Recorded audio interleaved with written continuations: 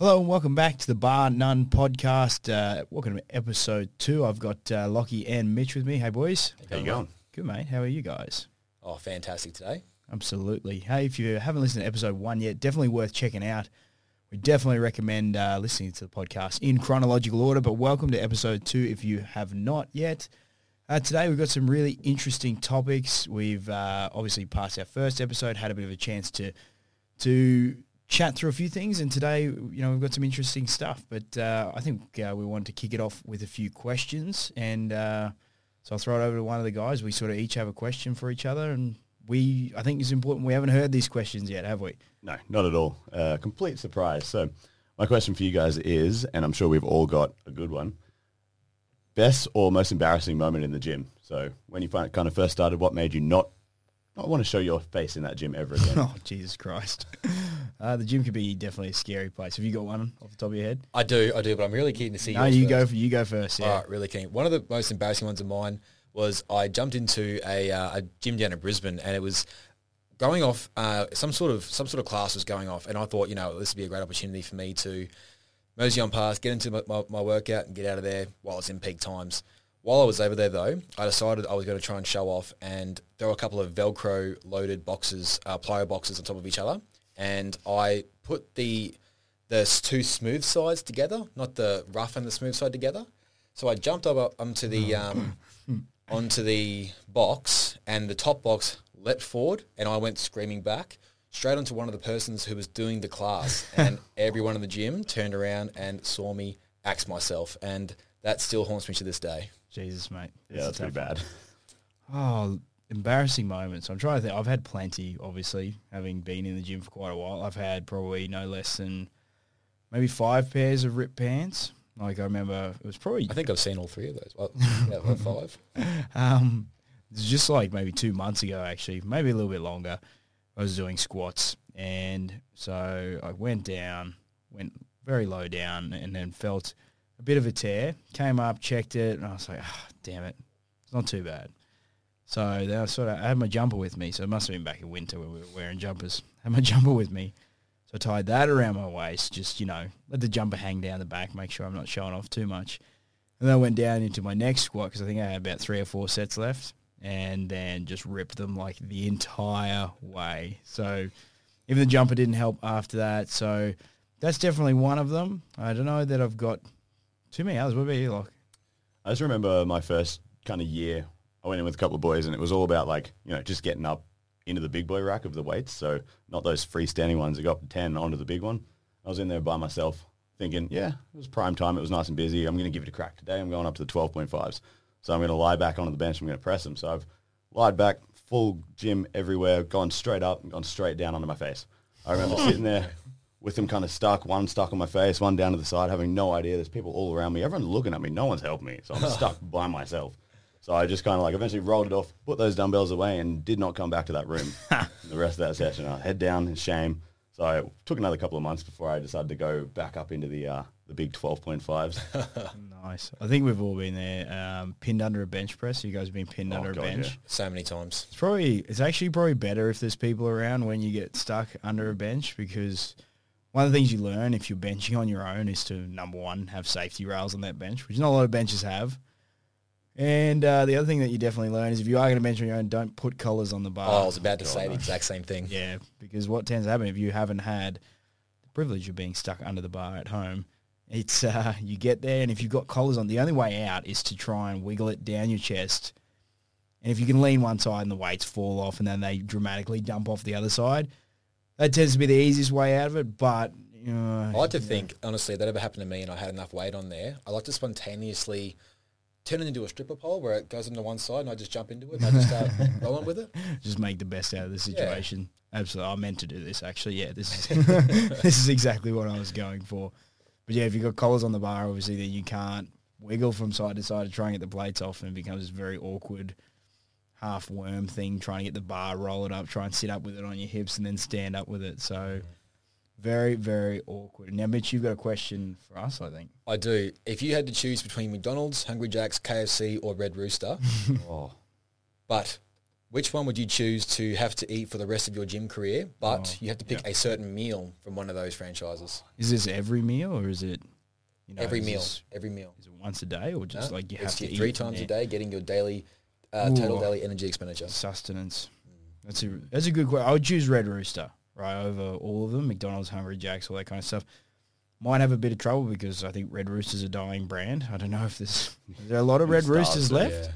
I feel like it's probably going the way of the Sizzler, unfortunately. But Red Rooster, I'd choose that because their food is a little less, overall I would say processed, like it's a little less kind of plasticky, if that makes sense. And I think if you had to, you could probably try and survive off their menu. I don't know if I could pick one thing. Oh, okay. If I had to pick one thing, I'd try and pick probably the thing that's got the most vegetables in it there, which I don't know. Whole chicken chips and I think family. a pineapple piece. Yeah, exactly. That's your one serve of fruit now for the rest of your life. So family dinner pack, all the roast veggies and stuff. Yeah, I think Red Rooster's my pick. Yeah, I'd have to get Red Rooster because at least then the meat actually has meat in it. True. So you'll get your protein, you get that kind of stuff. So yeah, have to be Red Rooster. Yeah. I feel like Red Rooster, Super Rooster, like that kind of place, even though the food's like a bit more calorie dense, there's a lot of calories in them, you can still kind of tell they've been cooked well. Like McDonald's, Hungry Jack's, what was the other option? KFC. KFC. I mean, has anyone ever felt good after eating KFC? I sweat KFC for 3 days afterwards. Yeah, exactly. Like it's more than just a financial cost. I feel like eating KFC, like you're going to pay for that somewhere. And so I feel like Red Rooster is probably, even though it's not the best pick, it's probably a little bit better than the others. Better than the alternatives for sure. Absolutely. Now, I had a question for you guys. Would you rather fight one horse-sized duck or 50 duck-sized horses? What's your strategy and why? I feel like 50 duck-sized horses would be... It doesn't sound very scary, but I feel like they'd have some speed. So I feel like you would not be able to get away from 50 duck-sized horses. But then, a horse-sized duck would also be terrifying. Ducks are scary enough as it is, but if they've got a beak bigger than your head... Yeah. You ever been chased by a duck? I walk a lot around like Queen's Park and the Mother's Memorial Park down next to it. And the ducks there always have ducklings. And if you get too close, they like run at you. You're up. I've seen a duck eat a fish. Oh, sorry. I've seen a duck eat things before, and they just go head first down the gullet. There is no coming back. So I would rather go the 50 horse-sized ducks, 50 duck-sized horses. And my strategy would be to charge full, just balls to the wall at them, and just to try and show my dominance. And if that didn't work, I would just start swinging and kicking. Swinging and kicking. You've seen that video of that guy. You know Juji Mufu is If you haven't seen his videos, look him up online. He's like an insane example of strength, power, mobility. Gymnast. Yeah, he's just this massive guy. He must weigh like 110, 120 kilos. Big boy, yeah. He's absolutely ripped to the bone, and he just does some crazy stuff. There's a video of him like running around, kicking all the flamingos off their spikes. I feel like that would be a strategy, Mitch, for the horses. My new training style. Absolutely. All right, let's get into a bit more serious stuff for today. Today is all about kind of why we do what we do. We talked a bit about what we do last week, but we wanted to, I suppose, have a bit of a deep dive into different training styles and how they suit different individuals, how we help our clients, the reasons we choose to train the way that we do, and hopefully some lessons, mistakes, failures, all the good stuff along the way as well. So I suppose I'll throw it over to you guys. Like, why is it that, what's your training style? How does it work for you? What are some of the good parts of it? What are some of the downfalls? Because I feel like for us, we train quite hard between us most of the time. And, I feel like sometimes you do some things for your sport that aren't always necessarily what the average gym goer is probably going to go through. We probably go to extremes at times, and that can have costs as well as it can have payoffs. So, yeah, why do you train the way that you train? Right, mate. So, as everyone knows, I particularly dabble in CrossFit, or I would like to competitively dabble in CrossFit. The reason being, I've always thoroughly enjoyed the idea of being able to lift heavy weight around at a really good, consistent speed, and then jump into pull-ups or any kind of gymnastics movements.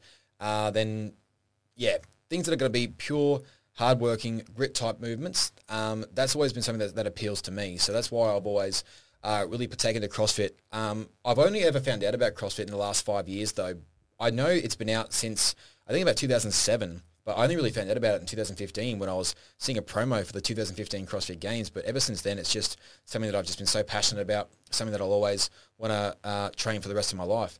The reason why, though, is because when I've been in CrossFit boxes, when I've been training my CrossFit sessions, I feel much more accomplished, and I feel so much more challenged than I was doing, your generic 3x10 bodybuilding session. That's not to take away, though, from competitive bodybuilding, because I have done that kind of training before, and I got to tell you, I didn't even know who I was trying to keep up with some of the dudes who were training that intensely, and that's that beastly. So yeah, that CrossFit style training compared to the other styles of training to me is what jumps out at me. But when I try and incorporate that into my training styles with my clients, I always try and think of it as what's going to get them better at life, what's going to get them better at any kind of situation that might expose itself to them. So, for example, whenever I'm going to be doing hang cleans or a squat clean or a push press, I think about things like picking up the groceries from the car. I think about throwing your kid up in the air when you're having fun with them. Anything like that. I think about what's going to be better for them in life, not just what's going to make them good in the gym, but good outside of the gym as well.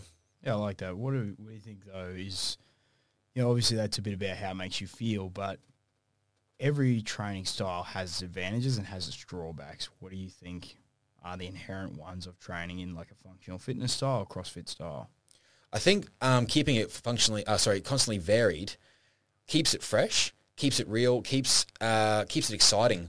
You get to go into each session knowing that you're going to expect something different. You're going to definitely get a new feel, going to be challenged in some new way. And I think that's probably what definitely speaks to me and what jumps out at me a lot more as well. Yeah, I like it. And for you, those, what's in a similar fashion? What's the way you train? So I train mostly weights-based stuff. I've dabbled a bit in powerlifting, but at the moment I'd really say more of the bodybuilding style of training. And I do that. I did a lot of cross-country, that kind of stuff when I was younger, then decided that I hate doing it. So now I kind of took a step back and just slow things down, lift some heavier weights, try to put on some muscle. And I find that I enjoy the slow progress of that. But like Mitchie, well, the exact opposite of what Mitchie was saying about CrossFit is one of the downsides, or one of the things that can kind of get a bit old with it, is how deliberate and how consistent it can be, the whole bodybuilding style thing. And that can mean every week I'm doing the same thing, exactly the same thing. Maybe I'm going 2 kilos heavier on something, but it's all very, very consistent, very, very deliberate, which if you're someone that likes doing different things, it can get a little bit old, get a little bit boring, get a little stale. So you really got to have that kind of, at least some kind of end goal to keep you consistent with it, because otherwise it could be easier to fall off the wagon and just start, not being consistent with it, I guess. Yeah, absolutely. I mean, bodybuilding is like, I think that most bodybuilders just describe it as Groundhog Day. Like, you do the same thing day in, day out. Very, very consistent. You've obviously got to achieve your sets and your reps, and they've got to be done with the best quality that you can. But even with your nutrition, like, there's not much variation really, is there? Oh, God, no. Yeah. It's all the same. It's all the same kind of foods. It's just over and over again. Which for me, it's fine. I like routine, and that's why I think I've been able to stick to it for so long, is because I like the consistency. But I have no issue eating the same food over and over and over again, whereas I could see, like, it's definitely not very appealing for most people. Yeah, definitely. For me, like, I've had experience in most schools of training, and it's kind of funny because I suppose the more you think about it, the more training that you go through, the more you realize it's probably pretty similar to something like martial arts, where there's a lot of different styles of training. Even though the end goal for us is to make sure that, we're fit, fast, we're strong, capable, we're in good condition physically, the way that we go about doing that can be very, very different from style to style. And so I'd probably describe, the way I train as a good mix. At the moment, I'm very into my functional fitness and making sure I can move well. I've been doing some stuff that has not made me feel very good in the past, like mobility-wise. I've had my own challenges with mobility too, in terms of like just not being able to move as well as I would like to, or as well as I think a human being should be able to at 26 years old. Like, if you're going, I feel like it's probably a little bit early in the piece to be struggling to get out of a chair sometimes. So, functional fitness for me, and particularly for us in the gym, and what we focus on is all about trying to make sure that we can move well. And that means, I want to be able to, I want to be able to throw a barbell around with a lot of weight on it, but I also want to be able to pull that weight from the floor slowly if I need to be able to. Same as I want to be able to move fast, but I want to be able to run, jump, and climb as well too. And sort of one of the drawbacks of having your fitness constantly varied is you don't particularly get extremely good at one thing. Like if you ever look at Olympic weightlifters as an example, they're brilliant at being Olympic weightlifters. But, you sort of put them out on a running track, and most of them, probably the general rule, I'm sure there's obviously very good Olympic weightlifters who are good athletes in other areas. You take like Tia Toomey, obviously, having won gold at the Commonwealth Games, and then obviously having won the CrossFit Games for the last 3 years. I think, 3 years. And looking like she's on track for a fourth as well.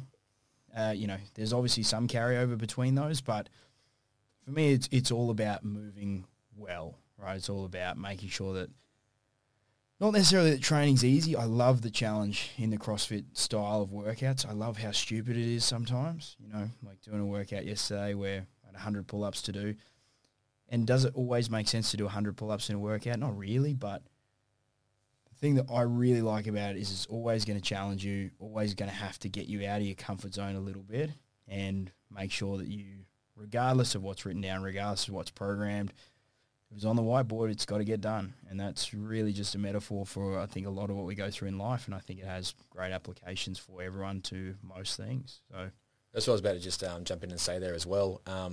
With all kinds of training, bodybuilding, powerlifting, Olympic lifting, CrossFit, whatever it is, martial arts, you definitely pick up the experiences and pick up the sort of mindset and work ethic that when you're faced with a workout or faced with a certain rep scheme or weights or whatever it is, you build up that work ethic and that confidence that you're just going to get it done because, like you're always saying, look, how we do one thing is how we do everything.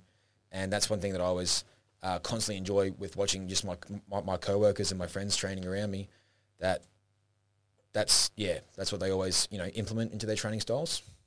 That's a good point. I think another thing that kind of comes along with this training is as long as you're consistent, you're not always going to feel good. And I think it's another carryover like Mr. Wagner was talking about for life.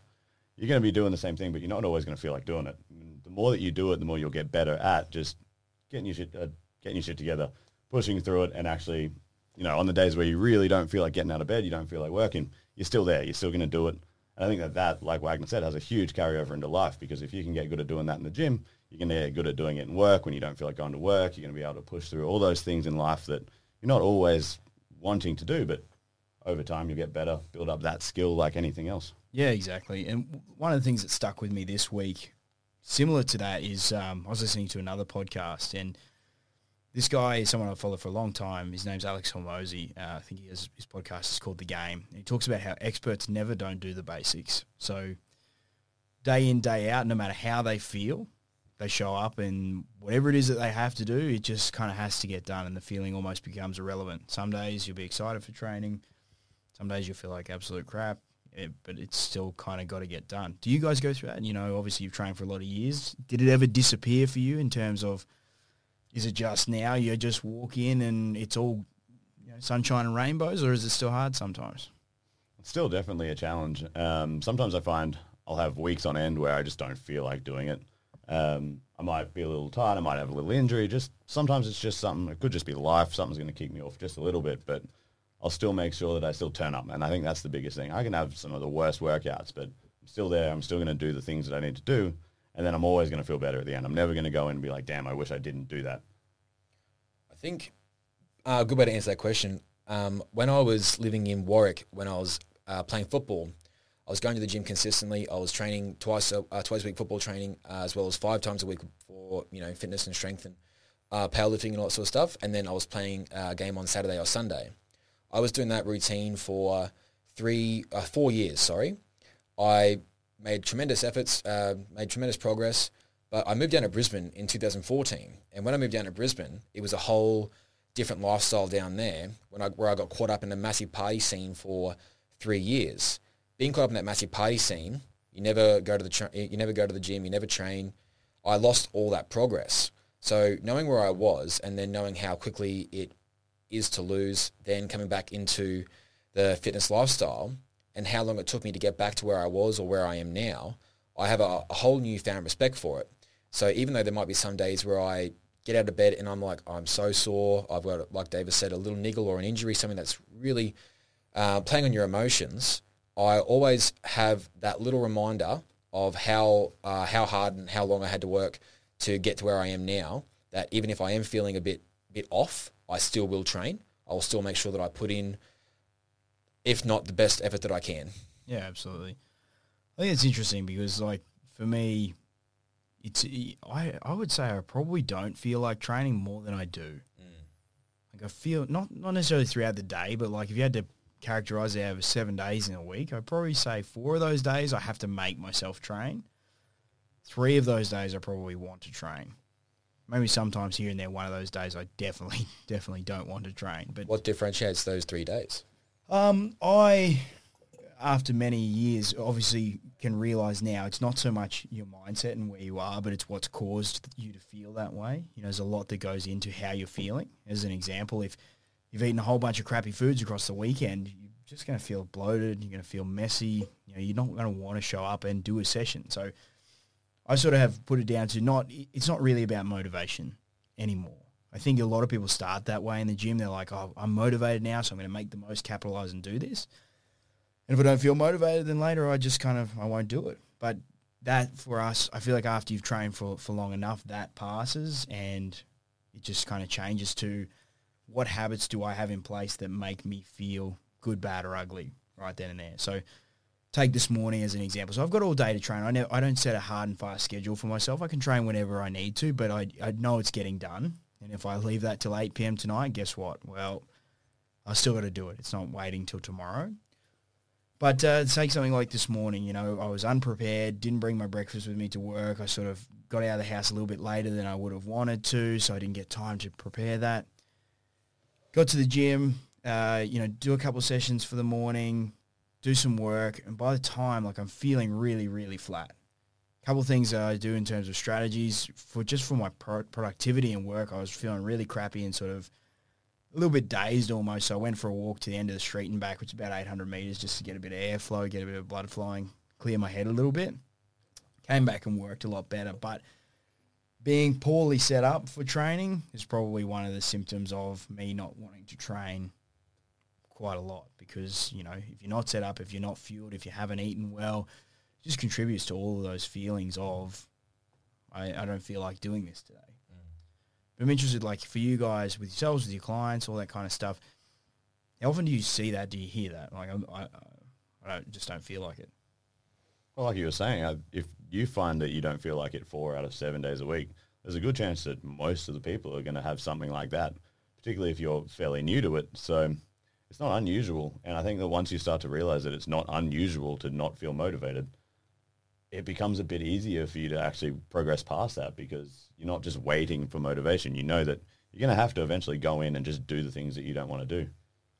And just on that, I think for anyone listening who does struggle with motivation, you've got 3 personal trainers who are talking here who are all talking about some days they don't feel like training and they still get into it. Some days they don't feel motivated, or whatever it may be, and they still find the time and they work it into their schedule no matter what. It'll probably make you feel a bit better as well, that you're not alone. Like, you're not the only one feeling like this. Like, everyone feels like this from time to time. But going forward, that you make sure that you're going to be getting into the gym and sticking to your schedule, sticking to your plan, sticking to the promise that you made yourself. Yeah, motivation, we talk about this a fair bit, but the minute you can throw motivation to the wayside, your life is immediately better off. Like, just get rid of it altogether. You don't need it for pretty well anything that happens that we need to do consistently, right? We know as a society we've got to move more. We know that, you know, there's some chronic health problems associated with that. And I say you have to move more. You don't have to. You can sit on the couch and do nothing for the whole life, but you got to pay for that somewhere. And so motivation just doesn't come into it. Like, if you want to feel better, if you want to look better, if you want to move better, spend better quality of time with people, you know, have a more positive mindset, you've got to put some work in somewhere. And so, look, motivation might be what gets you started. That's cool. You know, for me it was. For you guys it probably was at some point too. Made some sort of decision about yourself. Right, it's time to change this. But if you're relying on motivation to help you in more than probably 2 days in, you're going to be left very, very sorely disappointed. So we talk a lot about cultivating discipline. What are your strategies for cultivating discipline with yourself and with clients? Big one for me is making sure that I'm prepared because, and this is the same with all my clients, I know that I'm lazy, and the fact that I know that I'm lazy means that if I know, hey, tomorrow I'm going to be training at a certain time, there's a good chance that I'm going to get there and I might not feel like doing it. But if I can prep myself the day before, it doesn't take much for me to get myself all sorted. I might get my meals ready. I might have my workout plan. I might have my, say, pre-workout. I might have all those things set so that I know that when I get to that time, it's not going to be more effort for me to train. It's going to be harder for me to kind of just pack up and leave. So I'm knowing that I'm going to be lazy and it might happen, and being prepared makes it a lot easier than just trusting that by the time I'm going to be able to get through that, not feeling like doing it. Yeah. I think a good strategy I pair with that is it has to happen. So if you are prepared and then you realize there's no way out of training today, like it's happening, whether I do it now or I do it at friggin' midnight tonight, it's happening. So I may as well do it like I'm prepared now. I don't want to do it at midnight tonight. So then it becomes not really, am I going to train or not? It's like, when am I going to train? And hang on a minute, I'm going to try and make my life a little bit easier. And then it's almost like you kind of focus on a different problem and the other one tends to sink into the background a little bit more.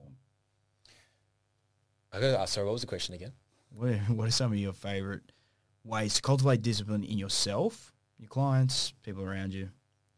I think trying to, going on with what David said, making sure that you are prepared. Your gym bags is packed. Your food is there. The intent is there. The program is there. Everything's there. Even if you aren't feeling like doing it, try to make it as important as I can. Try to make sure like, I'm not going to succeed today if I don't get my training session done, or the competition that I've made up in my head that's going to be coming up in a few months' time, I'm not going to be prepared for. Making it as important as I can, making sure that I don't fall to the side, or I don't let any kind of excuse get the better of me. Yeah. I like that. I think one of my favorites is engineering your environment. So take the example, if you look back the other way, right? You get to a moment, you're super hungry, you go to the cupboard, you check there's chips and there's chocolate in there. How easy is it to eat that? Like, it's so incredibly tempting. It's right there in front of you. It's probably going to get eaten. Yeah. Moment of weakness, it's right there. But you may have that same moment of weakness, and if it's not there, it's at the shop up the road. How much less likely are you then to be like, I'll go for a jog up to the shop, or I'll get in my car and drive all the way there and get out and purchase it all and then jump back in and then come just to satisfy that craving. When you engineer your environment, don't bring that stuff into your house, I think is a really good way to make it nice and simple. So what you guys say, getting prepared, making sure you have your stuff ready to go, not leaving it to the morning. If you know you're going to be rushed in the morning, prepare the night before. Is it going to be hard to prepare the night before? Is it going to take something? Absolutely. But that's what cultivating discipline is all about. One of my favorite ones that we've had a fair few people trying recently at the gym is cold showers. And Mitch, I know that you do that a little bit as well. For me, the methodology that I use, I get warm in the shower first. So it's not just like straight out of bed and like a psychopath just straight into an icy cold shower. Oh, I think I'm a psychopath then, because I'll just wade right into a cold shower first thing in the morning. Yeah, you're a maniac. Yeah. Okay. It's toes, shins, knees, legs, then body. This is at 4:30 in the morning. Keep that in mind. 4 a.m. This boy is insane. You got some problems. All right. But, okay, to each their own. For me, I'm not at that level yet. But I'll go 10 seconds of extreme cold, so I'll pretty much ride the way around to the other side of the mixer. And every morning I don't want to do that. But it's the first thing that I do, right? You hear a lot of people talking about how in the army, in the military, first thing you do for the day is make your bed, because it gets you into a pattern of success, gets you into a pattern of getting stuff done. For me, my wife's still in bed. So, really tugging. making it's an easy excuse, obviously, not to mess with it too much. She's still sleeping. But for me, that's the cold shower, right? I jump in, get myself warm, turn the mixer to cold, stand in there, breathe your way through it. It definitely shocks you a lot. Go for at least 10 to 15 seconds. Most of the time I'm building up to going longer and longer and longer now. But it's always something I don't want to do, right? I never really wake up. Some days I don't mind it, but I've never woken up yet and be like, I can't wait for a cold shower this morning. Like, I'm really looking forward to that. And that's why I keep doing it, because I know if I can do that, everything else for the day, I'm starting that pattern of, oh, I don't want to do it, but I'm going to do it anyway. You know, so when it comes to work, obviously I set my own schedule with my work, which sometimes is a blessing, sometimes an absolute curse because I work the hours I need to or want to, and wanting to obviously sometimes just doesn't happen. So, but things still need to get done. And so it sets me in that pattern of discipline. And that's why I like the cold shower technique. It's nice and simple. It's nice and easy. Everyone can do it if you've got a shower. I mean, are you standing all around in the shower when you turn it to cold? Yeah. Jesus. Absolutely. Yeah. I had to say that's probably more ballsy than what I do. We'll give it a go, mate. I'll try your method. You try mine, and all right. When you go to do your next cold shower, first thing in the morning, jump on in, let your feet run under there for 10, 15 seconds. Then you slowly wade in like you're wading into a pool. Just wade into the whole thing and go sideways. It is your shower, not a pool, but wade in sideways. And I've got a good method and a good discipline and a routine with that now. One of the things we did, right, so the cold shower is interesting because we did like a habit-based challenge not too long ago at the gym. And one thing that a lot of people, stopped them from even starting the challenge was the idea of a cold shower, this automatic thought that, oh, I can't do that, that's a bit rough, or I just don't want to do it at all. That's the kind of feeling, in my opinion, you need to chase after. Oh, I don't want to do that. That should be your first clue. Hang on a minute. Pretty sure I'm about to have to do this. I think the interesting thing was that was the thing that we heard the most is they don't want to do it because it's cold showers. But keep in mind, it was like 45 minutes of training. There was just this cold shower. But it's 10 seconds of cold shower that was enough to scare off these people. And I think, like Wagner said, it's a really good sign that you should probably give it a shot and probably do it. Yeah. Have you guys had moments like that in your life? I'm always one to chase those moments. So I've got a few that come to mind, but somewhere where you sort of knew this terrifies me and I know now that I have to do it. Oh, 100%. I remember when I first started working here, I was pretty shy. I was pretty awkward. And Mr. Wagner over here, the joy that he is, was like, hey, here's 50 people in a group class. Go yell at them. And that was that was pretty damn scary. But now I have no issue getting in front of, countless people and yelling and screaming and doing all the kind of cool stuff that we can do here. But to start with, God, it was some scary stuff. Yeah. What about you, Mitch? I have to agree wholeheartedly.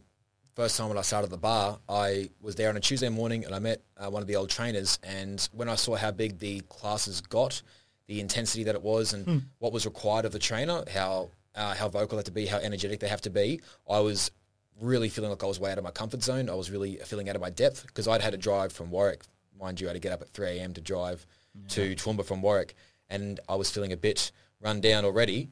And then to continue that, I've made this leap now. I've already said yes to the job. What I chased down most was I've done this before. Like, this is nothing new to me. I've done all this before.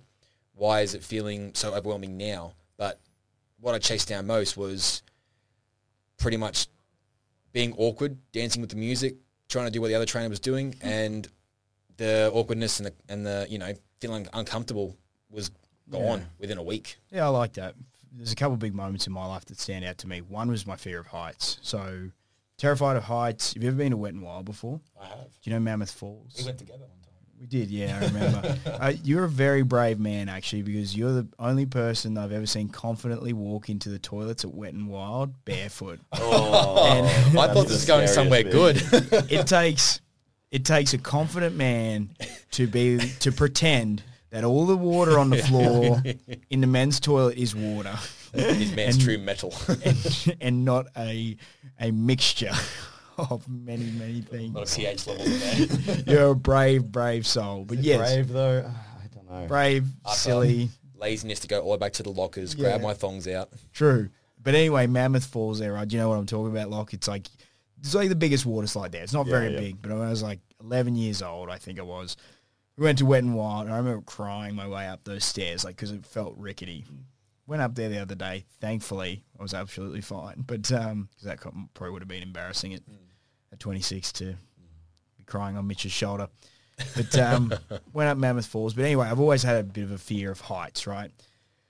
And since I've been old enough to travel, I have always, whenever we go somewhere, made myself jump off whatever the highest thing there is. So despite having a fear of heights, I've jumped off the tower in Vegas, the Stratosphere. You were attached to something though, weren't you? No, Just putting that out there. Just making sure. I was, sorry, I should say so. You are attached to a cable, on that one. So, but you have to jump yourself off. Like, it's not just like a ride down. You got to be the one to jump. I've jumped off the canyon swing in New Zealand 3 times. Probably the scariest one. I don't know if it was scarier or easier, but Katie and I did a tandem backwards jump, so off the platform. And but again, getting yourself to jump off there, and that actually became one of the things we did on the retreat in New Zealand as well. And I've jumped off, I've been bungee jumping in New Zealand. We've done, swings. We've done hot air balloons. We've done, gliders. I've done skydiving. I've jumped off of absolutely everything. And every single time before I do it, I still shit myself. I'm still, figuratively obviously, but I still am very worried of the outcome. Like, I get really scared. I have that reaction. I don't want to do it. One of the symptoms that I sort of get when I don't want to do something like that is I get really tired. So I'll start yawning before I jump. But I know that's what we're sort of saying about with chasing that feeling. I know if I don't do that, it's always going to be one thing that holds me back. Imagine the guy who's going to, be the instructor. He's like, this guy's bored. I'll be yawning. This guy's bored. That's what it kind of looks like. Everyone's like, you all right, mate? Like, what's going on with this bloke? So, but yeah, it's kind of strange like that. But I know for me, I've got to do those things. Otherwise, it's just, it's always going to be something that limits me. All right. Well, speaking about fears, so fear of heights is a very rational fear. A lot of people, more than most, would have that fear. Yep. I have a gigantic fear of the ocean, swimming in the beach. Really? I can't go any deeper than my knees or halfway up my thighs. I really get quite scared and uncomfortable. You've never seen, man. That's Mitch. That's quite a long way up. He's a very tall man. So I've got a little brother who's in the Navy, and they go out for ocean swims daily, talking, 100 plus feet deep. There's no way you can see the bottom, no way you can see what's coming up after you. That's my biggest fear. For me going forward, how do I do that? Do I just row out to the middle of the ocean? I just jump on in, you reckon? Yeah, I would say go on your own. Don't tell anyone where you're going. Nighttime, murky water. Don't swing between the flags, all that kind of stuff. Of course, yeah. Chuck a bit of blood in the water for safety. Yeah, a bit of chum. Yeah. It's a great question. I mean, look, all those times I face my fears, I know I'm not putting myself in danger. Yeah. Like something like an ocean swim obviously has its risks to it. Yes. I mean, skydiving has its risks too. My younger brother almost died when we went skydiving, so his first chute failed and the second one tangled. So, Jesus. So I was having a hell of a time. They were trying to kick out of their tangled chute, and they kicked out and got the chute working like right before the terminal velocity point, or basically the point of no return, where they would have been injured at some height, and then much more than that, they would have been like instant death basically. So, but for me, I didn't know what was happening down there, so I was just enjoying my skydive, to be honest. Yeah, you didn't sell it very well. No. It's actually, we probably shouldn't have said that with the whole facing your fears thing. But use that code, guys. Look, I'm not an ocean swimming trainer. I'm not, please don't take this as personalised advice, but I think having a background of relatedness, you've been swimming before, right? Absolutely. And you can swim. Yes. Okay. Jumping right in and going straight to the middle of the ocean and going for a swim, probably not a great idea. But taking whatever logical steps to get a little bit better and a little bit better at that each time, hey, a little bit different. For me, it depends on what the activity is. Like another big fear moment for me was doing stand-up comedy for the first time. Did it, got on stage, knew I'd be fine. There's no danger in stand-up comedy, but there's a lot of fear. It's kind of the fear of rejection rather than the fear of drowning or the fear of, crashing to your death from heights. So something like that, I was just like, right, so I signed up for a competition. I told people I was doing it, which I didn't want to do, but I knew I would do that. I'd make myself do it then because they'd all know. And if I didn't do it, they'd all know I didn't do it as well. So it was kind of like the fear. I almost replaced that fear with like a fear of judgment from other people for not doing it versus a fear of jumping in and giving it a crack. So I think, just finding a way to step through that process is probably a pretty good approach. Yeah, I like it. Nice. Look, guys, that's it for us this week on the Bar None podcast. I hope you guys have enjoyed. Make sure you hit the subscribe button. Make sure you leave us some comments or a review below. But I've had a fantastic week hanging out with these lovely individuals. Make sure you can always get involved with the show as well. Let us know what you want to hear about a little bit more of. Ask us any questions for the start of our podcast as well, and we'll go from there. We'll see you guys next week. Thanks for that, guys. Thanks for having us.